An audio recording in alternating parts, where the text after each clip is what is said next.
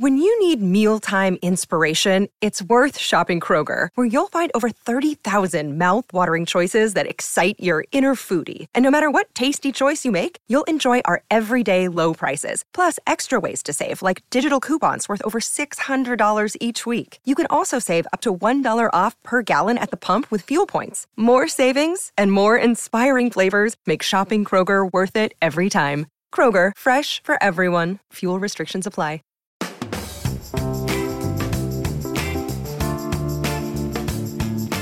What's poppin', everybody? Hello and welcome to Popcorn Culture. My name is Ben Carlin and I am your host. Here with me today is my brother Jay, who will be in every episode as a special guest. Better known to the little colonels as Jazzy J.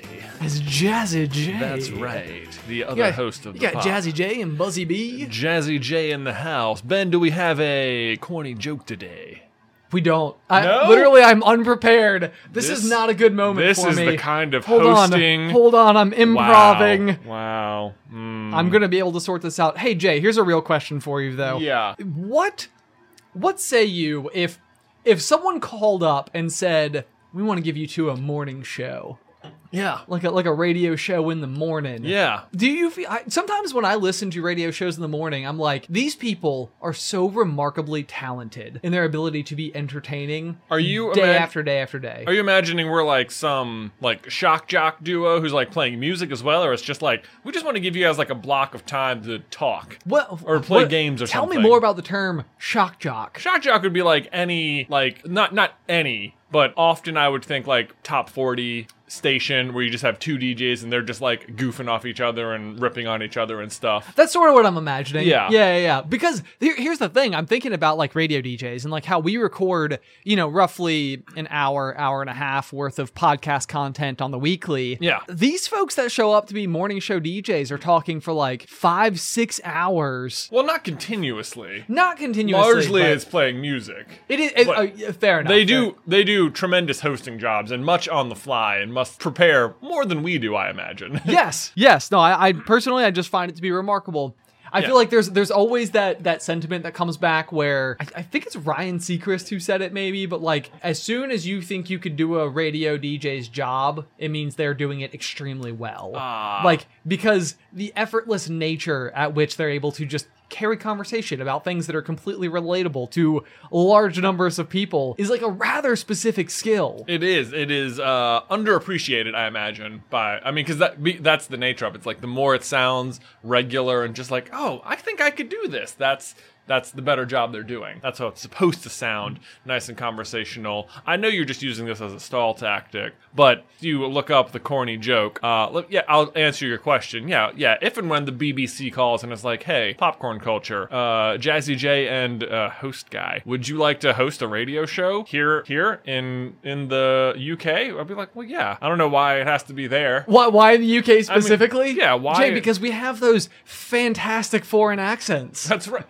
That's true. This is a genuine question. Yeah. It's like if you were in high school and there was like an exchange student or literally just a family that happened to move from the UK to America and their students enlisted at our Cave Spring High School and they had that quality British accent. Yeah. Is it the same effect if we were to go over there? Right. Would people be like, wow, is that an American accent? Yeah. Because I don't feel like we have a very romantic sounding voice. Yeah, Is it romantic in the UK in the same way that like a British or Irish or Scottish accent would like feel romantic here in the States? Yes. I see. I've maybe already undermined my own point, but I suspect that it could depend where in America you're from, because it's not like an American accent is just across the table sort of thing. There's many different, accents even within states sometimes. Yes, I think about that constantly. Like America is effectively like there's a way you could almost look at it like it's 50 countries. 50 little countries. 50 little countries scattered all about. And yeah, because I would say like the culture, the accent and everything, if you're in Texas versus Florida versus, the Midwest or something, is all going to be very, very different. Anyway, this isn't really a joke, but I do think it's funny. Okay. You have a corny funny. I have a corny funny. Okay. Tell me your corny funny. Jay, a book just fell on my head and I only have my shelf to blame. Pretty good. Yeah, right? Pretty good. Right. Yeah, yeah. it's the shelf's fault. Yeah. Huh. That's like, it sounds like the sort of thing, like your dad might arrange to happen just so he could rip this joke on you. Right. Like, oh, God, man, this book just fell on my head. I guess I only have my shelf to blame. Kids, did you hear? Oh, honey, put it back. Put it back on the thing. Put it back on I the don't think thing. they heard me. Yeah. They're not laughing. Do you think there are modern day people our age who call their significant others honey like that? To me, like, I just did that as if like, oh yeah, this is what some dad would say to his wife. Right. Like, I am a dad. I have a wife. If I ever called Beth honey, that would feel the weirdest. It would feel so out of place. Oh, yes. Like, hun? No. Oh, I don't like it. It doesn't go right at all. It's not right at all. No, this is like a thing. I feel like when you're in a relationship and the first time you like go to like drop one of those pet names, Yeah. would be like. So I will call Alice babe. And that I do remember the first time that I did it, it was almost like it like kind of like came out where I had like thought about saying or like referring to her by like a term like that before. And then it almost like I had spent so much time thinking about it in my head, like, could I do it? Could I pull it off? Like, is it gonna sound normal or is she gonna respond to it well? And I think I was just like in the car and was like, can you open this bottle for me or something? Because we were like on a road trip and it was like, babe, could you open this? Did that go? Did that work? Did that feel normal? You gotta. It's one of those. That's just faith. It's just faith. You just throw it out there, and you just gotta. Who knows where it's gonna land? No, this is like exactly. We're talking about it. I think last week on the pop, where whenever I make like a big life change, I almost always have to do it as if like this funny thing I'm gonna do, like grow a beard or dye my hair. Yeah, it's like you couldn't quite do that there. And that was the thing. It was would it be funny if I called you babe? Can we be that couple? Oh my gosh, babe, what do you think? Like, I'm gonna do it. We're there. Now we're there. I do think because Beth and I also use the term babe. Okay. Does Alice call you that sometimes as well? She does. Okay, so I wonder if babe is like the modern day honey. Oh, I see. Because I feel like maybe it is. Because like when we were kids, I feel like our parents use the phrase honey. I don't know, maybe not a lot. It felt more common for adults to say that. Now I'm trying to remember. Yeah, now I don't know if I'm just remembering wrong. I do think though, like the word babe has changed a lot since we were kids. Like when we were kids, like babe meant like really attractive girl. Like what a babe, I don't know that I've ever said that sentence in my entire life. No. But you're right. Right. It felt like it was more of a descriptor than like a name you would use. Yeah. So I don't know. That's interesting. Okay, so that's a question that we can throw out there to you guys is what do you call your significant other, if anything? Yeah. Or does it like morph at all? It probably morphs, based on like the couple. Right. Stuff. Right. Yeah. So that's actually, I would say that originally, so I started calling Allie babe, and then, I really don't call people by their name almost ever. So why would you? Right, yeah. So I think even in this particular episode, I've referred to my wife as now babe, Allie, and Alice. Yeah. But like sometimes I'll even refer to her by her last name and just be like, Haynes, what you doing? Just like, did she keep her last name then, or? Well, I think she's going to change her last name. She hasn't done it yet. Okay. But we got married in January of 2020, and then sort of quarantining and all that promptly happened, and it certainly wasn't something that was like so high priority that it was worth like going out and being in public or going to like a public building or something to get it taken care of. So. Right.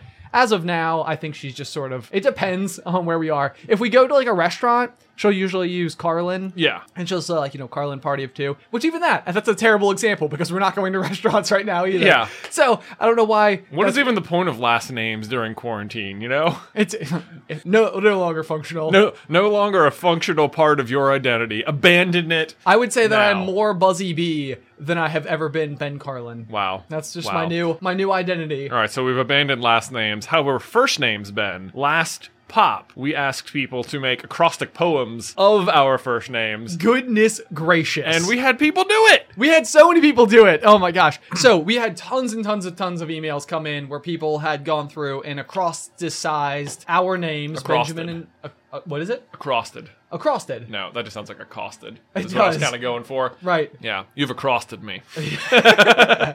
Well, maybe with some of these that is the case. Maybe. No, they were really funny. We had tons of submissions. So we're going to read a few of them here today because I thought these just turned out so spectacular. Emma writes, this is for Benjamin. Okay. Beings enter narcissism just as mermaids initiate neurosurgery. Pretty good. So, okay, let's break it down. Beings enter narcissism just as mermaids initiate. It makes it sound like when you're being really narcissistic, it is the same as every mermaid when they start brain surgery. Like, all brain surgeon mermaids are like so arrogant. Yes. Right? Yes. Like, I believe that's like, this is a known thing about It's neuro mermaids. right. Yeah. Yes. It's just like, oh man, you're a neuro mermaid. Yeah. I know what that means. Yeah. Okay, your ego's a little out of check, okay? You're not, what are you, a neurosurgeon mermaid? It just seems unlikely, honestly. Okay, so this was also from Emma. This is your name. Okay. Jam on narwhal's antenna, thaw hallucinations over nothing. Oh. Jam on narwhal's antenna, thaw hallucinations over nothing. Now, I'm imagining the antenna means the horn on the narwhal here. Right, but although isn't the horn is actually a tooth, is it not? It is a tooth, yeah. That is the actual like name of the narwhal's horn. It is their front left tooth that has, it like grows and like backwards and then like curls around and comes out through the front. So imagine your tooth was really long and didn't come straight down, but instead curled backward and came out through your nose. That is actually making like my teeth hurt. Yeah, not my teeth is about, how would you talk? I guess you don't use the top of your mouth. It doesn't move, but I don't like the idea of a tooth curling. Imagine your tooth, you like turning around, like catching a tooth on the door, you know? Oh yeah, no good. No, but as such, it is possible that the front right tooth also does it. So you have like a bicorn. Let me ask you this: do you ever have the teeth anxiety dream? Where I'm like losing my teeth? Where like your teeth are like, they've like become soft or they're falling out? Or... No, I know this is a really common one, but it's not one I suffer from. You don't? Okay. No. Do you have a common anxiety dream? I get all of them. I get every anxiety dream known to man. The one maybe that I can recall the most is where I am trying to run. And your legs don't work? It's not that my legs don't work. It's that everything else in the world is happening at regular speed, and I'm like, my legs are moving in like my legs and gravity are acting on me in like slow motion. So I will like hit the ground and push off as hard as I can, and then I'll be like stuck in the air waiting to hit the ground again. It'll just be like, I am like, my brain and my arms are just like, come move, you need to move, and like it's going so slow, and it's like, if I could just get there, if I could just get there. Oh Yeah, that's the one I have. Interesting. Not very often, but man, yeah, I have that one. Certainly plenty of times. I have it's always my English class, but like I go through an entire semester of like my final year of college, and I like skipped English class for like the whole semester, and like the exams coming up, and I'm like, oh my gosh, I like started skipping this class, never went back, and now I'm going to fail because like I literally forgot that I had this class. Like that was the extent to which in my mind I'm like skipping it over and over and over, that like I literally forgot about it. Now that you mention it, I actually have had a series of dreams where I too will, it's also English class, yeah, where I will I'll like go to it the first time, and yeah, then it'll be like weeks later, I'll be like, oh my gosh, I just keep forgetting to go. Yes, Yeah. that's it. That's it exactly. Ugh. Like it's just not even. But interesting. I think I've had like progress in that dream, where like I've had that dream, and then in future iterations of the same dream, I'll be like, this time I'm remembering, and I will go. Oh, interesting. So, yeah. Interesting. Yeah, no, this is like, I think really what it like goes back to for me is always that feeling that everyone else in the class was much more prepared for whatever was going on than I was, which was just such a massive feeling of insecurity. Yeah. Like it was like if you like miss the first couple of days of class, or like I remember when I was in, I believe it was first grade, they had originally put me into like one English class or like writing class, and then they had like a more advanced writing class. Yeah. And I guess after the first like 3 weeks of school, they were like, oh, we need to put him downstairs in like the advanced class in first grade apparently.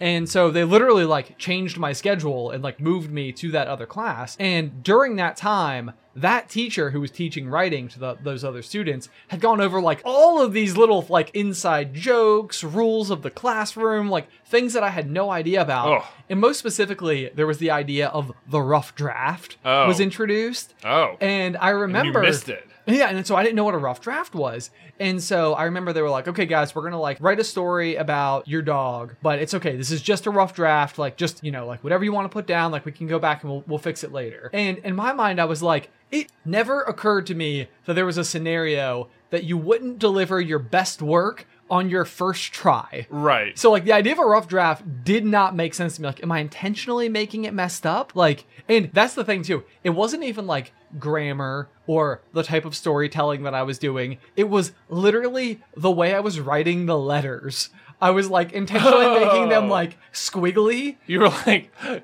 it was like this seems like so much more work to like make it rough. To like make it rough. That's amazing. Yeah, so that was like gosh. I was so confused as to what a rough draft was, and it made no sense to me. Yeah. Well, I remember, the rough draft was something, I think that throughout my English class career, various teachers would be like, all right, your first draft is due on Friday, and then, the actual paper will be due next week or whatever. So they would, like, get your rough draft and then, like, mark it up and then send it back to you. Right. And to me, it was just like, I'll just make these corrections, then I'm done.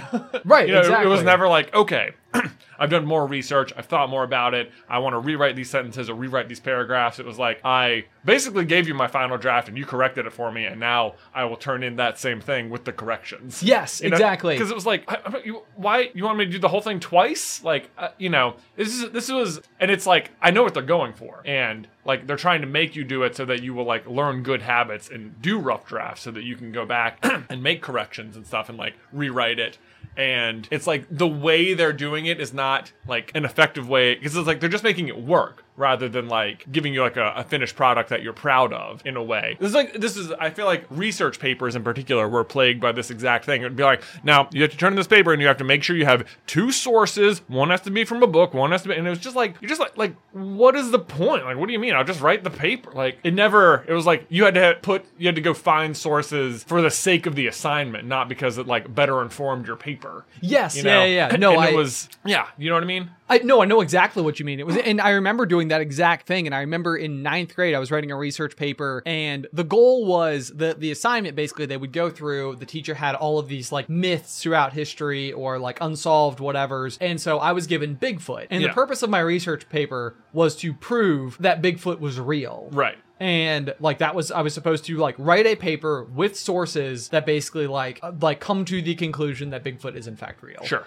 And I know exactly what you're talking about, where it was like I spent several days. So she would give us like all this time in the library where we had like an entire week. Yeah. And all we were supposed to do while we were there is just research for whatever you were doing. Loch Ness Monster, Bigfoot. And so I had to just look for books everywhere for anything that had any information on Bigfoot, just so that I could literally be like, so I use this textbook. It has 1 sentence about Bigfoot in it. That was so often what it felt like I was doing was like looking through books and be like, oh, I'd like, get to the paper and be like, oh, right, I need a sentence from like, I don't have a source yet, so I need to go find a sentence from this book I can include. Right. Like, okay, here's my source or whatever. Right. Yeah, and it's such a disjointed way of doing something, is to being like, you need to have 3 websites, 3 books, 3 interviews or something like with people. Yeah, like it's so like cart before the horse, if you know what I mean. Like, that's kind of exactly how it felt. It was very cart before the horse, like teaching. Right. Yeah. So it was very, very backwards. Like you weren't able to just actually try to go out and solve the problem, it's so funny to me how literally as a profession now, what we do is write research papers literally every single week, back to back to back, and how through all of high school, I literally never understood how it worked. Like, now that it's interesting because you're like, what we do is try and sell people fictional versions of fictional stories. Right. Like, here's what about this? And it's like, that assignment you just described where it's like, try and sell me on this fictional thing based on research. It's like, that's almost exactly what we do. Right. It's like, what a great way to drum it up and still just... I remember that exact assignment. I had Atlantis, and I remember thinking, like, this is just so... I don't get it. Like, Was there anybody that was like, Atlantis isn't real, and so I don't know how to try to prove it to you that it is. Yeah, or it wasn't maybe even framed in that way, like, you should prove to me that it's real. It was just like, tell me why some people think Atlantis is real or something. I was like, okay.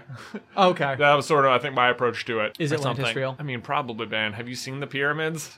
What else is there? I have absolutely no idea how they could be connected. Yeah, that was the big basis for it. It was like the pyramids lined up with certain stars or something. And that is interesting. Okay. Yeah. I'm sold. There you are. Atlantis. Atlantis. You know where all the mermaid neurosurgeons are. Yeah, that's exactly it. That's Just exactly out there being it. cocky. Yes. Speaking of, Okay. I think from Simon Ross, we have another acrostics. Okay. Across me with it. You've been accosted.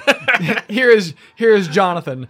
Jaunty, outstanding, naturally amazing, terrific, handsome, analytical, nice. Oh, 10 out of 10, Simon. Well done. So this is a completely different direction where less of these words are connected to one another and they're all connected, just to connected your to personality. me. Yeah. This person, I think, seems to they're playing into my own neurosurgeon.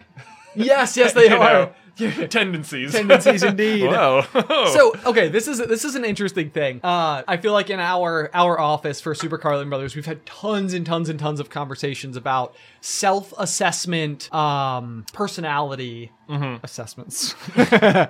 Like personality tests. Personality tests, yeah. Yeah. Like where you would sit down and like they've got like Myers-Briggs, I think is like the really, really famous one. Yeah, or like the Enneagram. The or Enneagram. Even Hogwarts houses to a lesser extent. Right. Yeah, Yeah. like so that's the thing. I get emails from people all the time where they'll like quote something that I said and they'll be like LOL and you think you're not a Ravenclaw. And it's like I feel like the entire viewing community that like sees me through, you know, whatever my online character happens to be as very much that kind of thinker. Yeah. But then I feel like if you know me in real life, the assessment that Slytherin I think tends to fit a lot better to my actual like day-to-day personality. Right. You know, just my resting disposition, if you Sure, will. sure. But who knows? I mean, it's like, it's so hard to fully comprehend yourself. Oh, isn't it? That is the trick with so many like personality tests, is that like when you're taking them, you're like, if I answer it this way, how will that affect the results? Right. You know, like what are they trying to get at here? Exactly. Which is why, like, I really want, like, the personality tests to, you know, I want one where you cannot overthink that element of it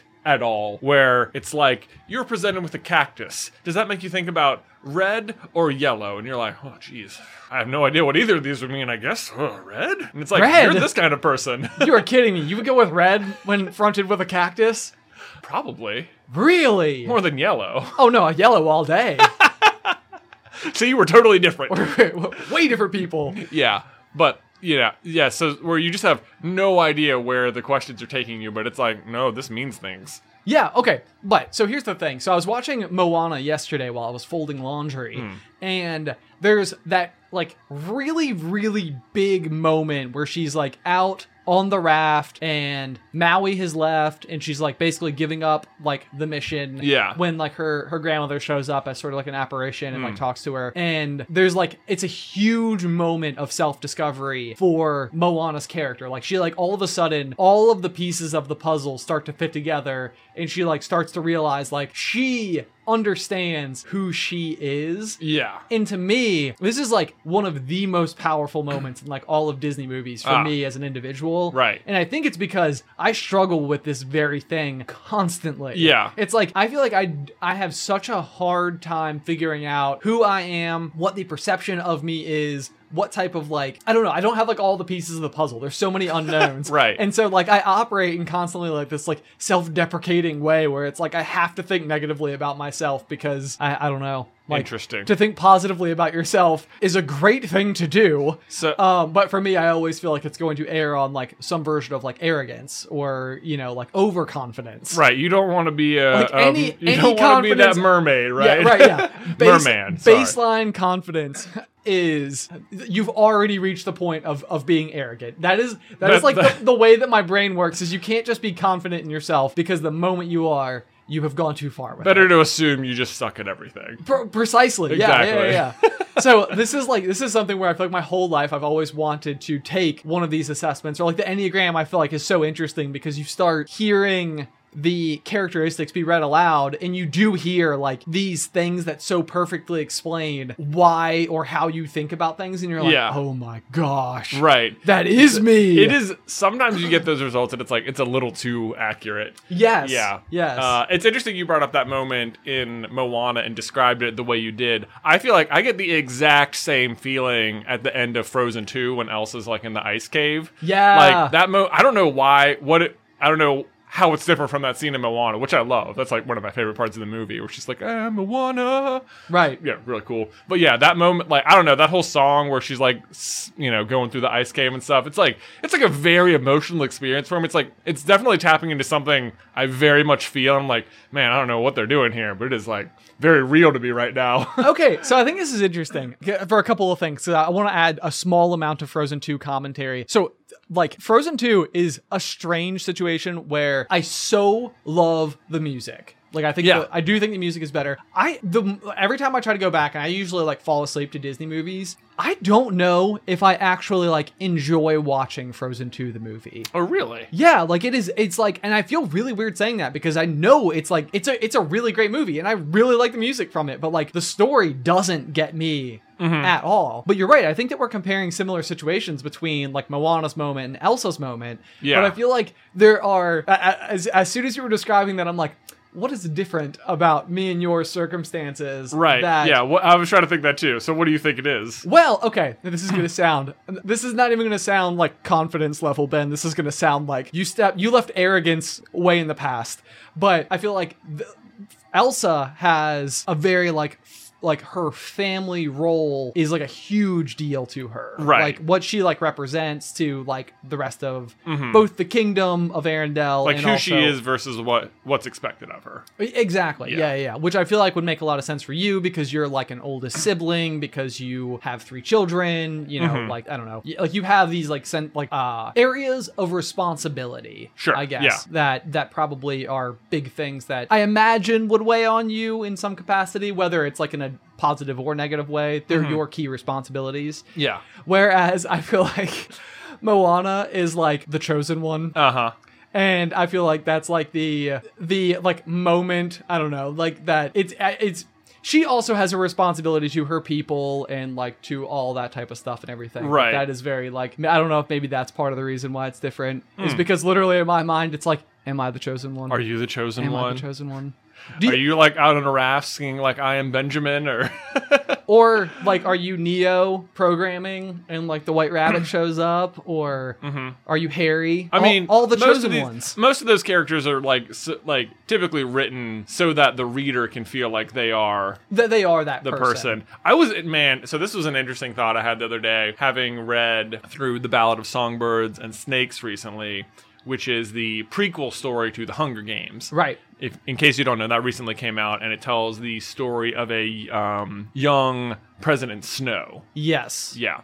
And it was making me think, like, some people think it's, like, really dark, and so I don't know if everyone loved it or anything. I liked it a lot, but it made me, like, really think a lot more about The Hunger Games itself. And it's like when I read The Hunger Games the first time, it was so easy to imagine yourself like as like the Katniss character, especially I think for us, because we're like, she's from like Appalachia, basically. We're like, you know, we grew up in the Appalachian Mountains. Like District 12 is where we're from. Yeah, we would live in District 12. Yeah, we would live in District 12. It's like, oh man, I could totally see it. Like, you find the Capitol, and it's just so cool. There's a guy in the woods, and it's just like, but I'm like reading it, and it's like, it's very easy to imagine to put yourself in like the Katniss role or whatever. But I'm like, everyone who reads this has no, like, I would say most people I would bet have no idea like what Katniss is like. If you're because here was my takeaway was that if you're reading The Hunger Games and you're rooting for Katniss to win, then you are effectively a capital citizen. Oh, right? because you've become a part of the spectacle. Right, you have become part of like you are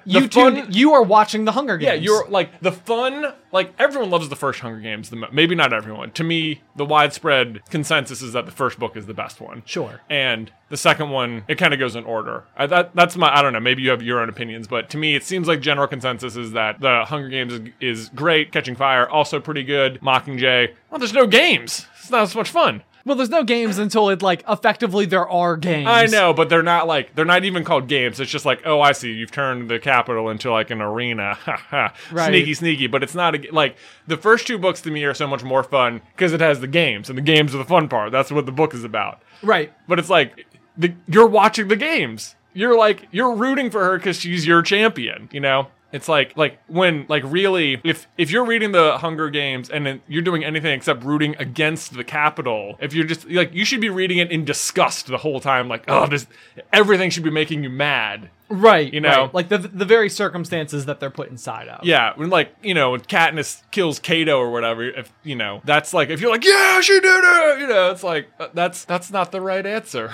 Well, I know, and I do feel like, so with that, not to go so ridiculously deep into specifically the Hunger Games in case people are not like quite as tuned into that particular story, but I do feel like the way that like Katniss does kill Cato at the end is like out of mercy. Okay, maybe Cato is a bad example. Sure. At that point, it's pretty obvious. Maybe at that point you're just like, oh god, they've turned all the tributes into dogs and right. Yeah. Right. And yeah, even Cato was sort of like, this is what they want. They want a show, and you're like, oh man, even Cato gets it. Even Cato, oh man.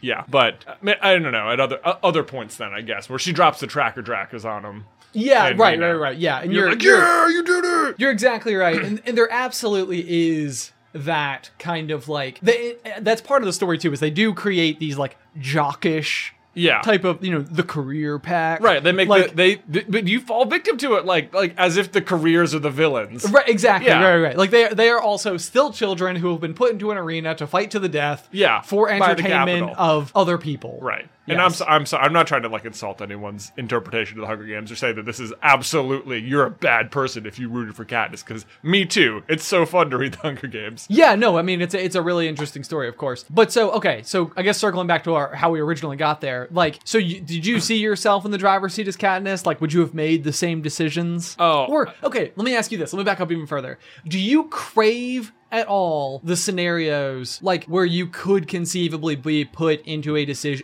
situation where you had to make the right decision, which is a hard decision? Oh, I don't know if I crave that. There's certainly like times where I feel like when I'm watching like post-apocalyptic stuff where I'm like, I feel like I would thrive in a post-apocalyptic world. Right. Like, man, I don't want to have to deal with all this stuff. It would just be like, just surviving. I feel like I would be so good at surviving. Right. Yeah. Popcorn Culture is sponsored by Shopify.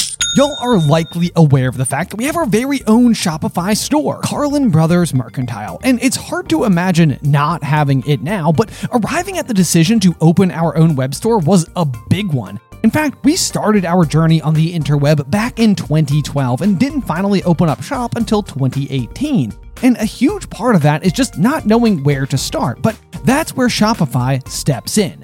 Shopify is the global commerce platform that helps you sell at every stage of your business, which is a fancy way of saying it's a really easy and effective way to start an online business, no matter if you're operating out of your garage or have like a whole building or 3 or something. Once we were set up, our biggest concern was trying a new product only to discover no one was interested in it. But Shopify is powered with so many reports, more than you can even imagine. And this is so handy because it allows us to use data to better provide what folks are actually interested in. It's so easy to use, but even if you do find yourself caught in a jam, Shopify's award-winning help is there to support your success every step of the way. Sign up for a $1 per month trial at shopify.com/poppop. That's all lowercase. Go to shopify.com/poppop now to grow your business no matter what stage you're in. Shopify.com/poppop.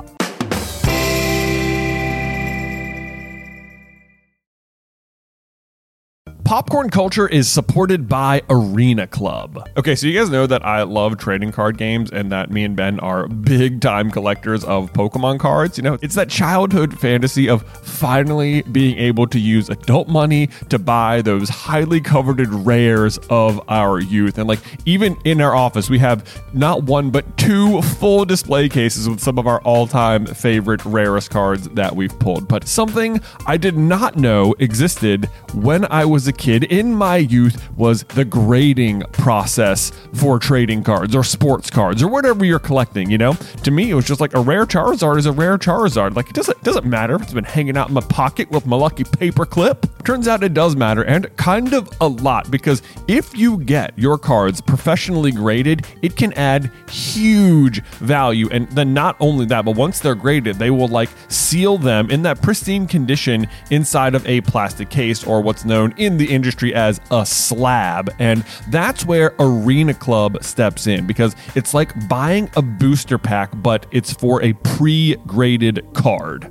Now, I know that can take like maybe a second to wrap your head around, because you're opening physical cards on a digital platform, which means you open the pack online and see your pulls where they can be added to your showroom for the world to see, but you can also request them to be sent to you at any time. So they have got a ton of pre-graded cards, and then you will get to randomly open one, and then they'll keep it for you, or they can send it to you, or you can just like sell it or trade it online or whatever you want to do. But whether you're buying, selling, trading, or displaying, Arena Club is the card collecting platform you have got to check out. And right now, you can get 10% off your first purchase by going to arenaclub.com/pop-pop, which, wow, that is a crazy offer. 10% off a $400 slab pack. That's like $40 right there.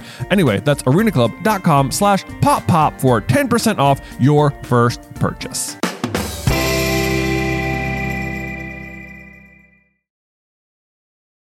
Support for this podcast and the following message come from Corient. Corient provides wealth management services centered around you. They focus on exceeding your expectations and simplifying your life. Corient has been helping high achievers just like you enjoy their lives more fully, preserve their wealth, and provide for the people, causes, and communities they care about. As one of the largest integrated fee-only registered investment advisors in the U.S., Corient has deeply experienced teams in 23 strategic locations. Corient has extensive knowledge spanning the full spectrum of planning, investing, lending, and money management disciplines. Leverage Corient's exclusive network of experts to craft custom solutions designed to help you reach your financial goals, no matter how complex they may be. Real wealth requires real solutions. For more information, connect with a wealth advisor today at Corient.com. That's Corient.com. Corient.com. Well, I mean, I feel like there's maybe something to be said, and this is almost like the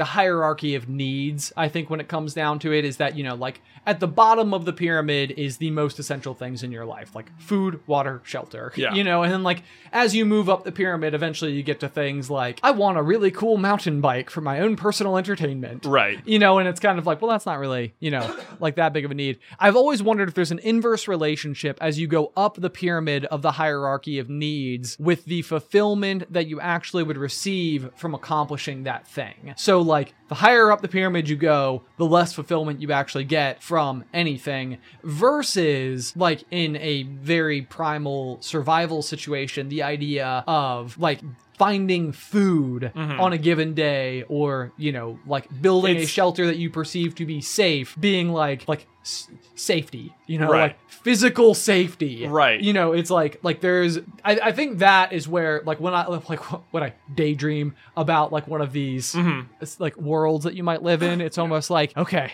if I could like build a bunker that would be like safe from animals on the ground or something like that, you know, like, but also provide protection from the elements. Like the idea of accomplishing that would be so endlessly fulfilling. I think what I totally see where you're getting at. My suspicion is that the pitfall here is that you're thinking about this as someone who is further up the pyramid already. Right, exactly. Like, if you're the idea of being like feeling fulfilled or like feeling accomplished, if you're at the bottom level, is not a luxury you even have. Right. You're not like building it like, look what I did. Because you're so low on it. It's not. There's no feeling of accomplishment. It's just that I had to do this. Right. Exactly. You know. Right. Yeah. It's right. Like, so maybe that's like the idea of seeking fulfillment maybe is like in itself is a luxury. Yeah, I think that's what I'm trying to say. Okay, yeah. Interesting. It is an interesting thing. yeah. And it's also fascinating because I think it can be, at least a little bit, it can be like a plight, like a sense of being underfulfilled in life, where it's like, maybe the job that I'm doing is not like bringing me a sense of purpose or something. I don't know. All right. It's a thought experiment. There we go. We're getting deep with Ben again. Getting deep with Ben again. All right. Why that seems like a perfect time to transition to yet another acrostic. All right, this is like our little tangent points. This is our tangent points. Yeah, if we get too deep into a topic, the good news is we can just like hard turn ourselves out of it. Right. See, people are always like, I don't know if I'm into poetry, but look at all these deep conversations these poems are bringing us to. Precisely. Exactly. And these aren't even that serious of poems, or are they? They're pretty serious. Let's okay, see. this is going to come from Anna Durand. Here's the name Benjamin. Button. Engineers. Noticing. Jealous. Angry. Meatballs in neckties. So wait, they each have a period after every word as I'm reading it on the page here? Yes, which is why I delivered it in such a way. But to me, it's all just one sentence. Button engineers noticing jealous, angry meatballs in neckties. Oh! So button engineers are like, so the buttons are the engineers. No, I think these are engineers of buttons, like button engineers. Like, what do you do? I'm a button engineer. Like, I build, I work on buttons. Oh, but see, I hear an engineer that is a button, like almost like the jelly beans inside of like Inside Out. It's like a small circular object with 4 holes drilled in it and 2 eyeballs, and that's an engineer. The button itself is the engineer. But you're hearing it as an engineer of buttons. Yeah, I'm also kind of imagining, like the guy who comes and installs the new Inside Out. They come and install like a new control panel at the end. Yes. Yeah, that guy, the guy who installs it would be a button engineer because he worked on all the buttons. But is he shaped like a button? Doesn't have to be. Well, I feel like he does. Okay. Yeah. Anyway, so why are the jealous, angry meatballs in neckties?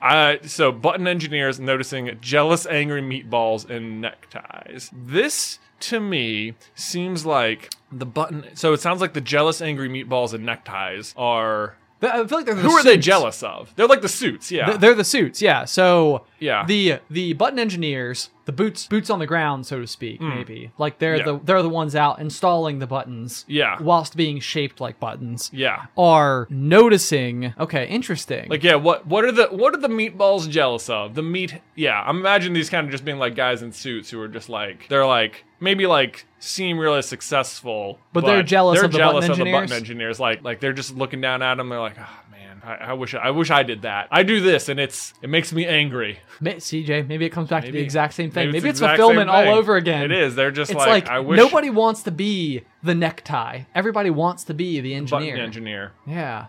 Well, maybe. Let's see what Anna Durand had to say for the Jonathan acrostic. All right, ready? Yeah, go ahead. Juggling oranges, not apples. Totally honest apples noobs. Juggling oranges, not apples. Let's be clear here. Juggling oranges, not apples. Totally honest apples, noobs. Totally honest apples. So It sounds like noobs is like a finisher. Right. Yeah. Okay, so the sentence is being directed at the noobs. Yeah. And it needs to be clear that they are totally honest apples and specifically not oranges. Right. Yes, it's 2 things. Like, these noobs don't even know the difference between apples and oranges. And let's be clear, honest apples. Not only are they apples, These but they're are honest. These are honest to goodness apples, not oranges, you noobs. Oh man, that's great. That's a pretty good one. It is a pretty good one. Okay. So what is the importance then of juggling true blue apples, which are red, instead of Oh, actually, they are juggling the oranges though. juggling oranges, not apples? Oh wow, okay. Yeah. That flips everything on its head. Juggling oranges, not apples. Totally honest apples, noobs. Maybe are they saying that oranges are honest apples? Juggling oranges, not apples. Totally honest apples. So apples are oranges. We're comparing apples and oranges. In a way that oranges makes are sense. just honest apples. Wow. Wow. Take that, noobs. This is really deep stuff. Wow. Okay. Moving on. Sheila W. Okay, this is for Benjamin. Okay. Best expressive, normal jokester, acceptable, monitor, ice, nausea.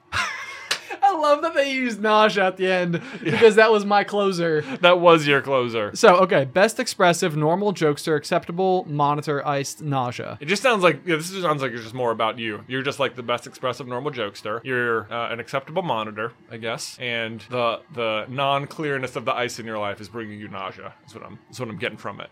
Or maybe the icing on the cake is nausea. There you go. All right, and then for Jonathan, we have jabber, overconfident, needling, arrogance, twins, high hand assessment, normal. Well, this one feels a little more needling. It does. It feels like it's needling me a little, isn't it? It does. It does. Yeah. It does a little bit. I don't understand. I mean, we could start calling you Jabber Jay instead of Jazzy Jay. Absolutely not. Isn't a Jabber Jay a thing from the Hunger Games? It is. Wow, we've come full circle. We have come full circle. Goodness me. Okay. Okay. Boy, there are so many more of these. There are so many more. My goodness. Man, we could probably just keep talking about this. We need a way to decide a winner. Basically. We do. Okay. Although, okay. Let me say this. Me and you sort of discussed a prize for whoever wins our acrostic poem challenge. We did. And I'm gonna segue it. Whoa. Yeah. Nice. Whoa, here we go. Because something we have not circled back to in a couple episodes, and I think we need to, is Ben's 1 cup life. Cup Can life. you give us the cup date, as it were? Oh my God, that's perfect. Right? A cup date. I have to give my wife credit for that. She totally coined that phrase. Nice job, Beth. Yeah, Very well done. clever. Okay, so cup date alert. This is something that Alice and I were doing lots of like cleanup around the house the other day, and we were talking about sort of that like very freeing feeling when you like start to get rid of more things. Oh, it's great. Like, you sort of like take the stuff that's in your house that you're not touching, and you find like useful places for it to go. Like, Yeah. not just like throwing it away, but like, you know, either bringing it to Goodwill or finding friends who like might need those things.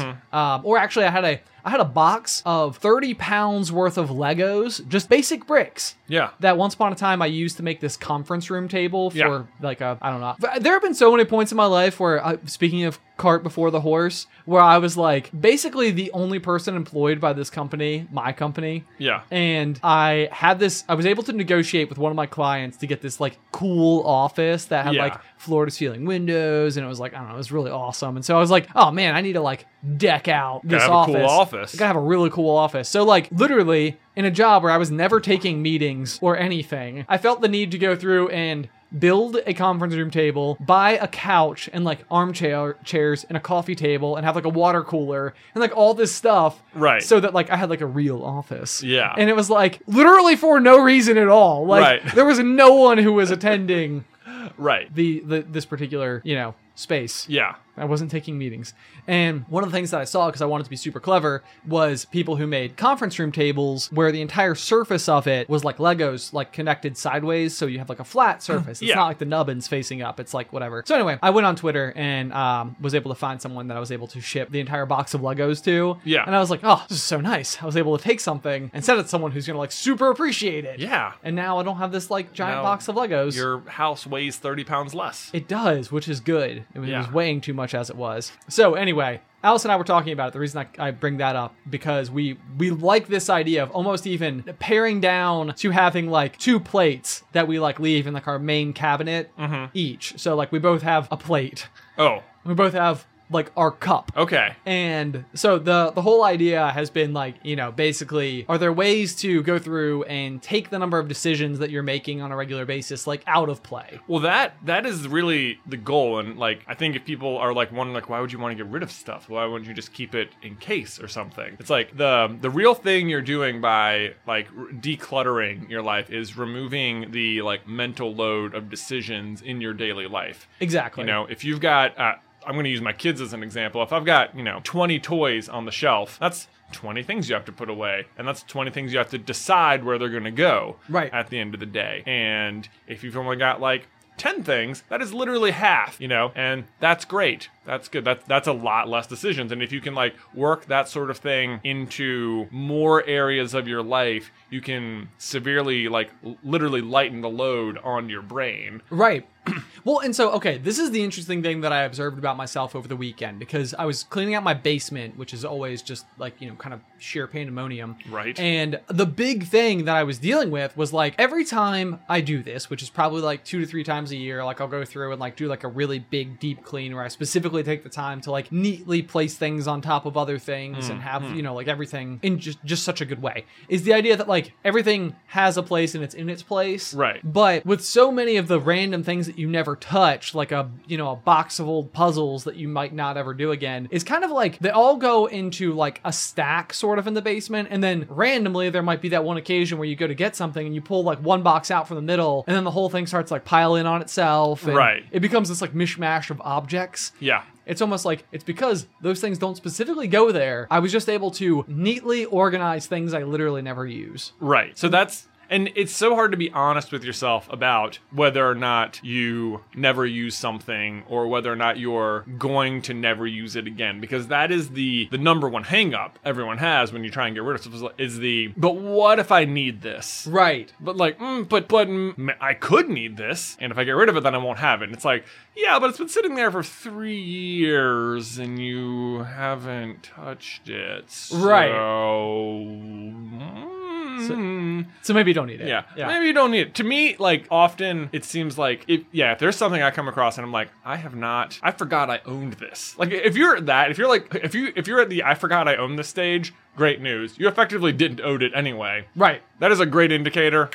Get rid of it. Get it gone. Yeah. So anyway, that's the thing too. So it's like, but then things that I do use on like a not frequently but periodic basis. So like a snowboard, for example. It's like the best thing to do with my snowboard is to like literally have like a mounting system on the wall where like when I get back from a snowboarding trip, I know exactly where the snowboard is supposed to return to. Yeah, it's not just like which corner of the basement has the least amount of clutter in it where I can like go and set it down where it won't be actively in my way. Yeah. Because that's basically what always ends up happening. I carve paths. Yeah. So like there's always a path through my basement. You can always walk cleanly through it, but almost always along that path in any direction there are old party supplies or coolers or like garland from that time I tried to do that mantle thing for Christmas. Supplies. Because you can use them in the next party. Exactly. Yeah, we want these 4th of July pinwheels for the future because they were such a hit last time. We got like 10 cups left over. Should we use them next time? We'll use them next time. Yeah. Have anywhere to put those 10 cups though. I know. And that's the thing is that like because it's not something that you're going to consistently go back to and pick up again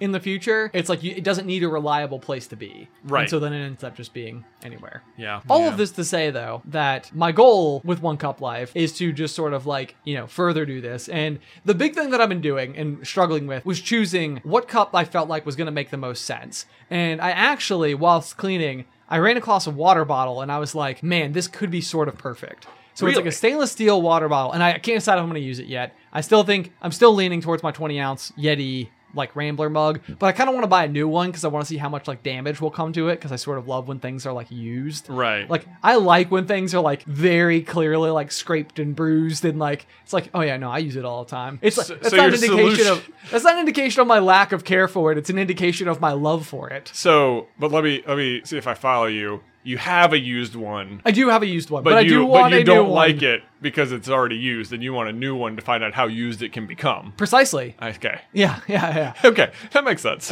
It doesn't, but I'm okay with it. But I did find this other water bottle that Allie gave me, and it's like I was like really excited about it for like half of a day, because the way that the water bottle is sold, it's like it looks like a bottle of water, sort of like tall, slender, with like narrows to the top with like a screw cap. But screw cap.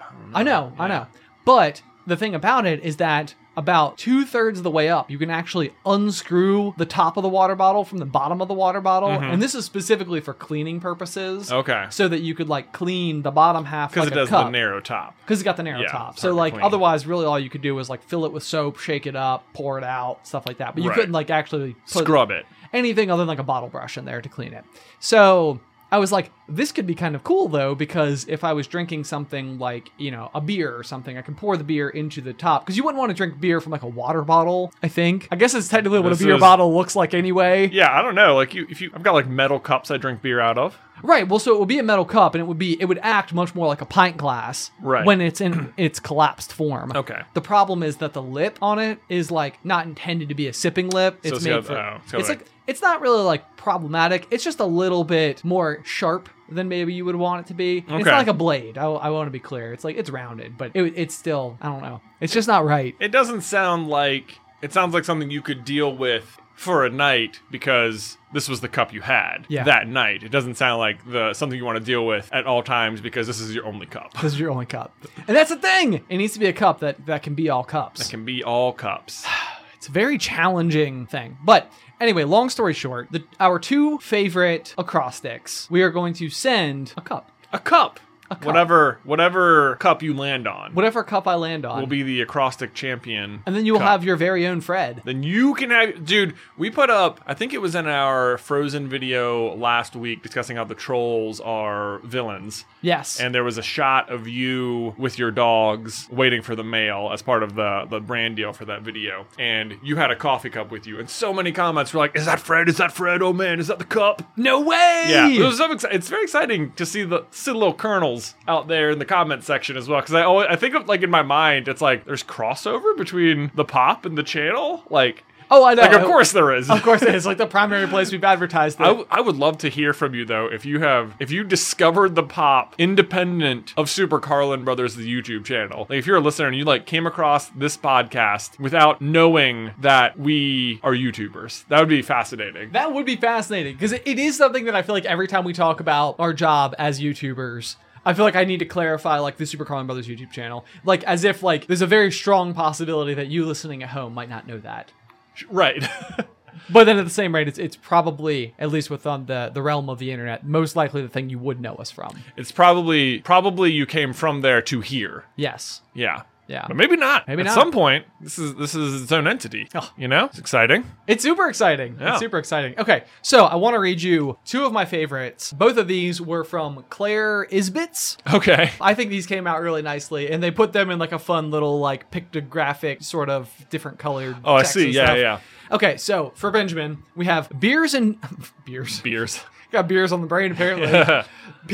Bees endure nausea, just as men investigate narwhals. It's like the way in which men try and get to the truth about the narwhal is the same way in which the bees are like, I am so flying at these speeds.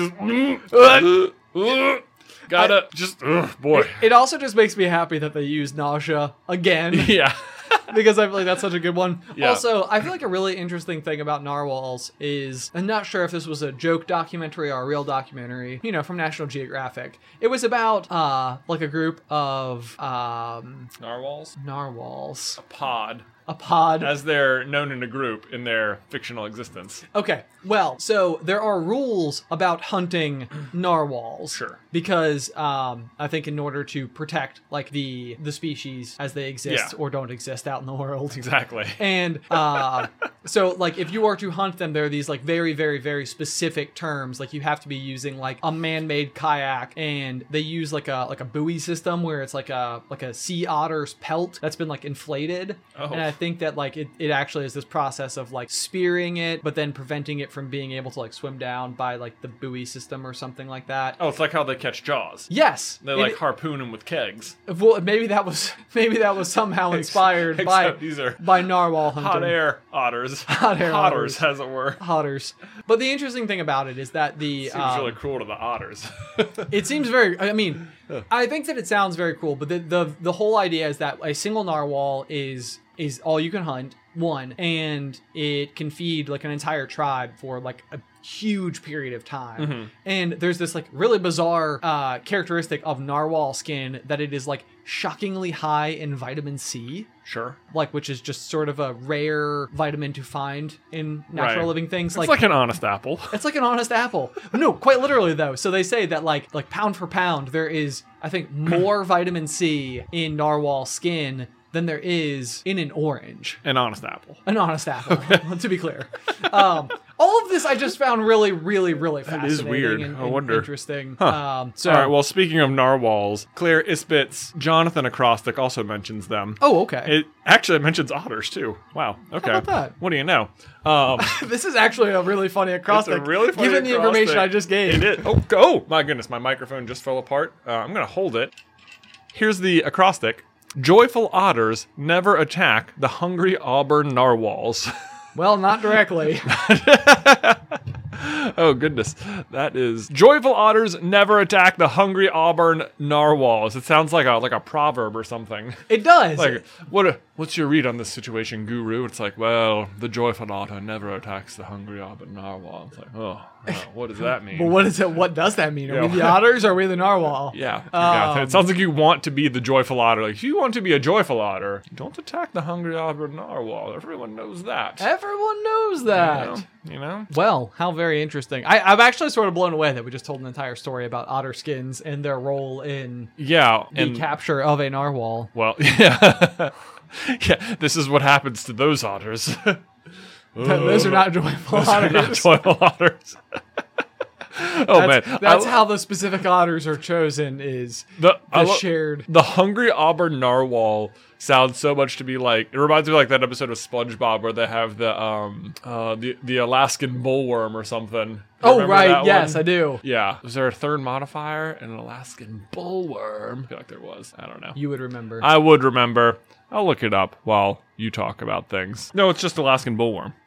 That's it. That's it. Yeah. Okay, so last one that I feel like I need to read here. There was one from our pair from Madison Gibson. We'll start with you because that's the order that Madison went in. So Jonathan stands for juice, obviously not a Turkish hazard, also nausea. Oh, the nausea returns. The nausea returns. The nausea is everywhere in these acrostics. Nausea always returns, doesn't it?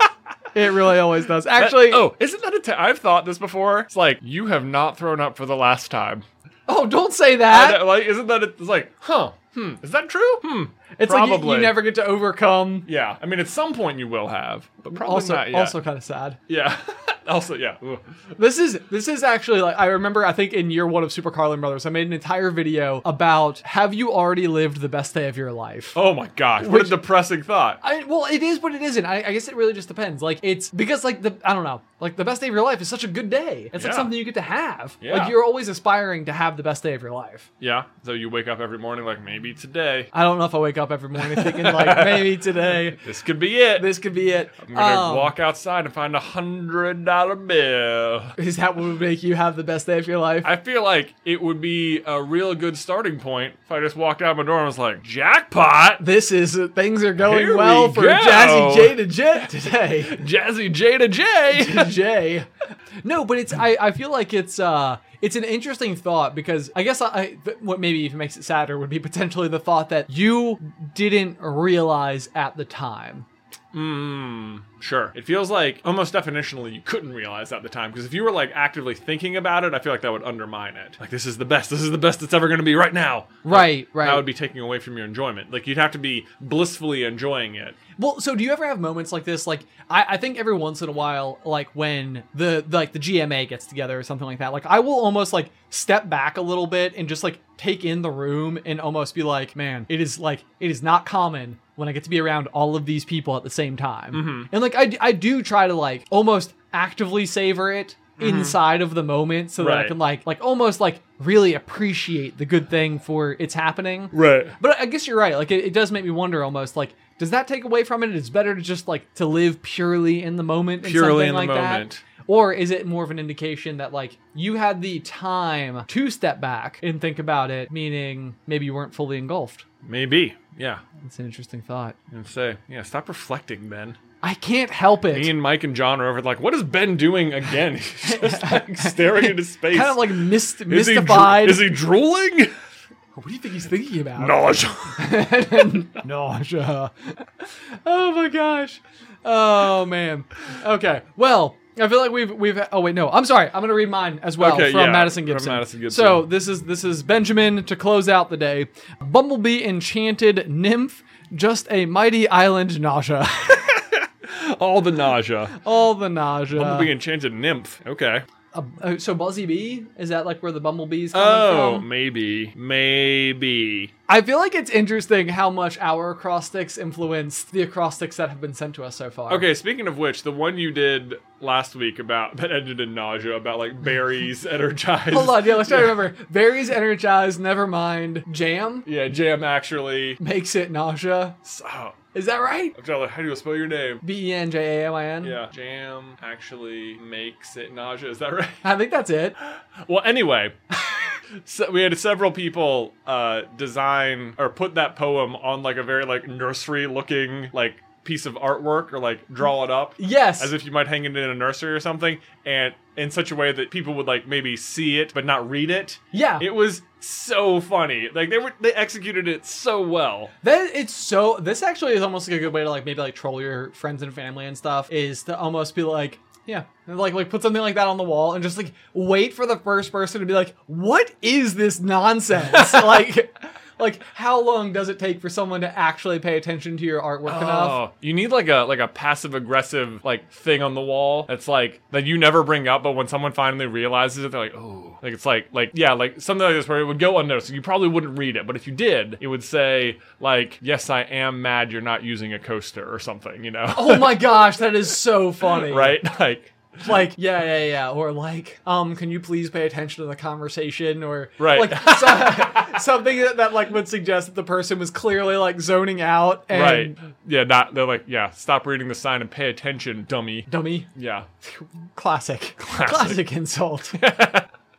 Oh, Goodness man. me. Okay, guys. Well, we had so many acrostics that we need to dig through. We will go through and pick winners and announce them next week on the pop. Yeah. Okay, so the if you winner guys, of whatever cup Ben lands on to be his one true cup. my one true cup. His one true Fred. Fred, the best.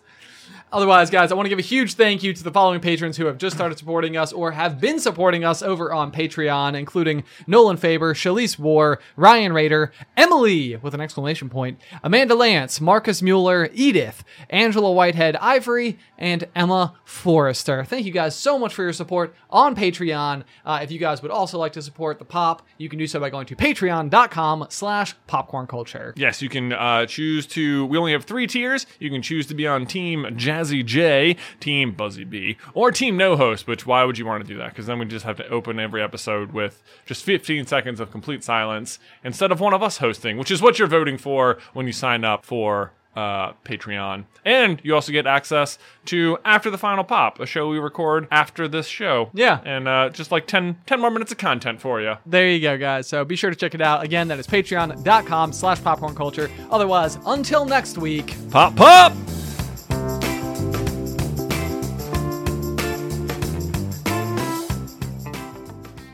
Support for this podcast and the following message come from Corient. Corient provides wealth management services centered around you. They focus on exceeding your expectations and simplifying your life. Corient has been helping high achievers just like you enjoy their lives more fully, preserve their wealth, and provide for the people, causes, and communities they care about. As one of the largest integrated fee-only registered investment advisors in the U.S., Corient has deeply experienced teams in 23 strategic locations. Corient has extensive knowledge spanning the full spectrum of planning, investing, lending, and money management disciplines. Leverage Corient's exclusive network of experts to craft custom solutions designed to help you reach your financial goals, no matter how complex they may be. Real wealth requires real solutions. For more information, connect with a wealth advisor today at Corient.com. That's Corient.com. Corient.com.